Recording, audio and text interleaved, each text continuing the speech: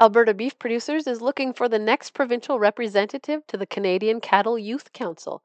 Apply today for the chance to represent Alberta cattle producers on a national and international level. Improve your resume with learning opportunities like board governance and media training. Expand your network in the industry and learn about the many ways you can get involved now and in the future. Nominees must be between the ages of 18 and 40 and an eligible cattle producer in Alberta. Applications close May 17th, 2024. You can learn more by going to abpdaily.com.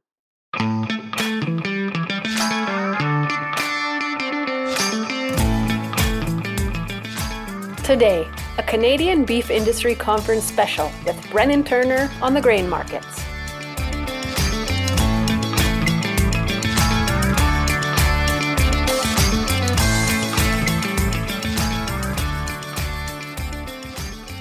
Deborah Murphy here. I'm at the Canadian Beef Industry Conference, joined by Brennan Turner, who's an independent grains market analyst.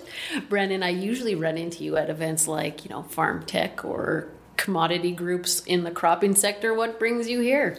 Well, obviously grain markets are something that impacts beef markets and specifically on we call it the input side, I guess you could say. And so trying to give some sense of what's going on in the markets. A lot of volatility these days, the last 2 years essentially. What's going on in the U.S. in terms of some of the crop production challenges there. Obviously the Black Sea being a major asterisk and everything these days between Ukraine and Russia and the invasion.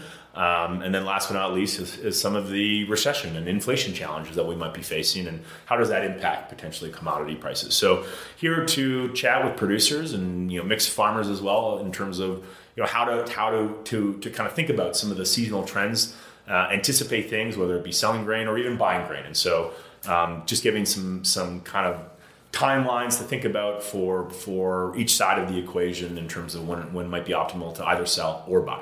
So I think what we'll do is we'll talk about different crops and you'll probably mention all of the problems that you briefly spoke about now. But let's start with barley. What's it looking like for this year's production and for prices going forward? Well, I mean, the biggest thing is it's no surprise or secret to anyone that barley prices have been at record highs basically, right, on the feed side of things. So, that's a function of last year's drought. And probably the biggest factor to think about is the reality that acres actually dropped about 1.25 million this year compared to last year. So a lot more acres into wheat, a lot more acres into canola instead, some pulse crops obviously. But the bottom line is that we're not necessarily going to see a massive production number like you would normally anticipate after a record high year because, hey, all crop prices are really high. And so what's the easiest to grow? What's best for my rotation? A lot of factors that go into it.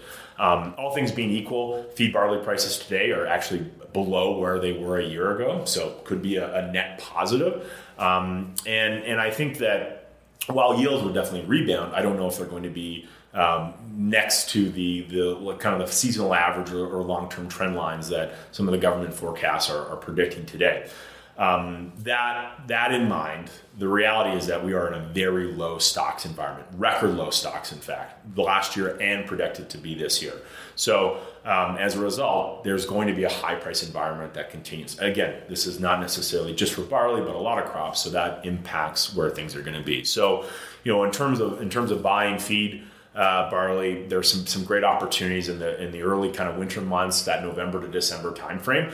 Thereafter, it becomes very volatile as barley starts to follow some of that corn price action. And corn prices, they just tend to be a lot more volatile in January, February, March, April, as there's questions about South America, what are we going to plant in the U.S. this year, so on and so forth. So tell us more about corn, I guess, but that's where we can go next because we haven't figured out when to buy our barley, potentially. Well, it's a similar dynamic with corn. I mean, once the crop is basically known in North America and even the Northern Hemisphere, including Europe, Black Sea, which is a big issue in itself, then we can kind of understand that, okay, supply is relatively known. What is demand looking like? So corn prices tend to be fairly flat it starts to peak out around that, again, November, kind of December, January timeframe. Before then, the question marks of what is the Brazilian crop in South America looking like? What are we going to plant this coming year? And I think right now, the size of the U.S. corn crop is pretty much priced in. The USDA said in their August WASDE report a couple days ago that average yields in the U.S. should be about 175.4 bushels per acre. But in the last couple of weeks, it's been really hot in the Midwest, as well as many other places. And in Iowa alone, you've seen their crop conditions. The percentage of the corn crop rated good to excellent drop by literally 9 points. 3 weeks ago it was at 80%, and now it's literally in the 60%. South Dakota in a kind of a similar dynamic. And so the USDA was initially predicting record yields in Iowa. Is that going to happen? I don't think so. A lot of other people don't think it's going to happen. So we might be at the highs in terms of what the projected crop size could be in the US, but it's not just the US, it's Europe as well. Europe's been facing their own drought challenges. And again, in the last velocity report, the USDA lowered their production potential of corn by literally 8 million metric tons. France, biggest example, literally a month ago, their good to excellent ratings for corn was 80%. Today it's 50. So that's not insignificant. And so if you think about what we're able to produce, the most amount of supply has basically been priced in. And so arguably prices should trend a little bit higher. Keep in mind that corn prices do tend to trend higher from kind of that September up to the November timeframe before starting to plateau a little bit. Probably the biggest asterisk, though, will be Ukraine, right? We have this new grain corridor that boats of grain, wheat, barley, corn are starting to flow through. And the market is currently pricing in somewhere between 3 to 5 million metric tons per month of exports of all of the different products that Ukraine is usually exporting through the Black Sea. But the reality is that that's not happening. 3 to 5 million metric tons is a dream. And a pipe, it's inconceivable relative to what's actually happening right now. I think that we'll probably top out at maybe 1.5, maybe 2 million metric tons. And so as a result, that demand is going to have to go somewhere else. Maybe the U.S. again, maybe parts of South America. But the point is that there's a little bit of musical chairs that's going to go around. As a result, prices should level up a little bit higher. You mentioned drought in different areas across the world. How is Canada looking, where we get kind of stuck in our little silos and enjoying the rain? How is it across the country? Yeah, the front window syndrome can be real, right? The reality is that we're still coming back from last year's drought. Continue to be very dry. Like my family down in southwestern corner of Saskatchewan, still very dry relative to the long-term averages. On the flip side, the family on east central Saskatchewan, Manitoba, we basically almost had 200% normal moisture this year, just given the really wet spring. And as a result, that pushed our seeding plants back by about 2 to 3 weeks. So, it's going to be a little bit touch and go near harvest time, but, we're feeling pretty optimistic about where crops are. I think the closer you are to the U.S. border, if you're not on irrigated land, the yield potential has definitely dropped over the last number of weeks, unfortunately. And I think that's not just in Canada, but also on those border areas, North Dakota, Montana, et cetera. So, again, the potential of the size of the crop and its potential has probably been maxed out at this point. And we'll get some of the first estimates from Statistics Canada later in August, and then again 2 weeks later in the middle of September in terms of their updates. So that'll probably move the markets. But hey, we're on the harvest lows. New supply is coming to market. And if I'm thinking about securing inventory, doing so before the end of September through the winter months might be a good time to do so. And then again, probably in that November, December timeframe for maybe the rest of the year. You mentioned that barley is some of the acres have moved over to crops like corn, which we talked about in wheat. Will that help with pricing in the wheat markets for people buying? Yeah, potentially could.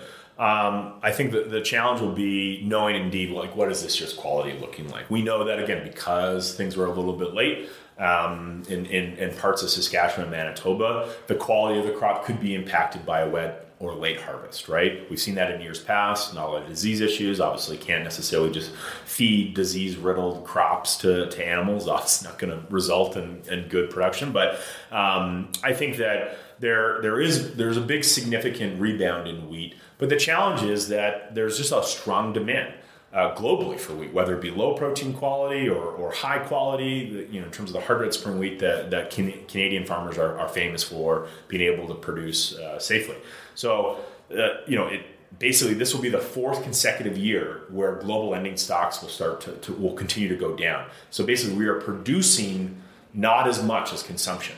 And so again, that's what is supporting wheat prices. But probably the biggest variable is what's happening in Europe and the Black Sea specifically. We don't know, again, is Ukraine going to be able to export as much of the 20 million metric tons that was supposed to get shipped out in the last half of the crop year? That's just been sitting there. It's just been idle. What's the quality of it now that it's been sitting there for so long and not aerated or turned on and whatnot? Like, there's so many question marks. And so things could go either way. But I think one of the biggest factors that a lot of market analysts and even government officials or even producers are not even thinking about is, will Ukrainian farmers be able to get this fall's crop in? The challenge of labor, the challenge of fuel, the challenge of crop inputs and securing seed. Those all account for hurdles for farmers to jump through or over. But probably the biggest one is the financing. I'm hearing interest rates of 25 to 30% in Ukraine right now to secure some of these realities or some of these needs. And when you have that sort of cost of putting the crop in, I mean, cognizant that this year's crop was the most expensive that we've ever planted in our history, the reality is that it's unprofitable for these farmers to plant corn or wheat or barley in the fall. And so because most of Ukraine's production is fall-based or winter-based cereals, there's a lot of potential that that production or those acres just won't get seeded. And instead, farmers will just produce rapeseed, winter rapeseed, because that market is relatively secure. It's either getting railed or trucked into Europe for biodiesel needs. And instead of growing a crop that's usually getting exported through the Black Sea, which is, again, unsecure, it'd be the equivalent of basically saying, why would you plant wheat or barley when the majority of your wheat or barley goes to the port of Vancouver and Vancouver is closed?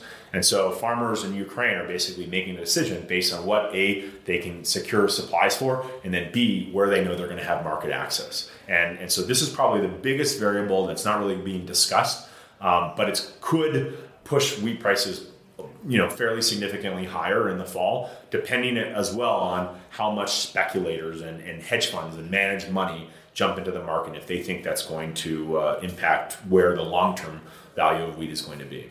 There are so many question marks. You've mentioned a whole bunch of different sources: WASDA, which is the World Agricultural Supply and Demand Estimates, StatsCan, and then the markets themselves. What do we watch? I mean, it sounds like a full-time job. What do we watch in order to get a good eye of all of this and keep up to date? I think this comes down to controlling what you can control. It has not. You can't control what Vladimir Putin's going to decide or what Mother Nature is going to be able to provide for us this fall and harvest. And so, understanding when your bills may be coming due, understanding when your inventory of feed supplies might be running out, getting in front of that, be proactive. As a new load comes in, maybe set a reminder for yourself another week from now in terms of securing a couple more loads potentially. Control the factors that you can control and focus on those. If you spend mental energy and your time and effort on things that you can't control, then you're being distracted, and that's going to negatively impact the other factors that you can control and the time and energy and mental capacity that you're able to commit to those things. So it's really about kind of trying to understand your cost of production, again, whether that be on the production side of grain or the production side of cattle, understanding when some of the best times to go to market for either selling cattle or buying feed are going to be. I've mentioned kind of that November, December timeframe is maybe an optimal time to secure supplies as well as rate of harvest now that, hey, there's new supplies coming to market. But putting together that list of these are the things that I can control and going back to the list, and don't get deviating, don't get distracted by the shiny objects that you see in the headlines per se, because they're eventually just noise that everyone likes to talk about, but it doesn't necessarily impact you on a day-to-day basis. Think about what you can control. It's the best advice I can give. Brennan Turner, thank you so much for joining us today. Thanks for having me.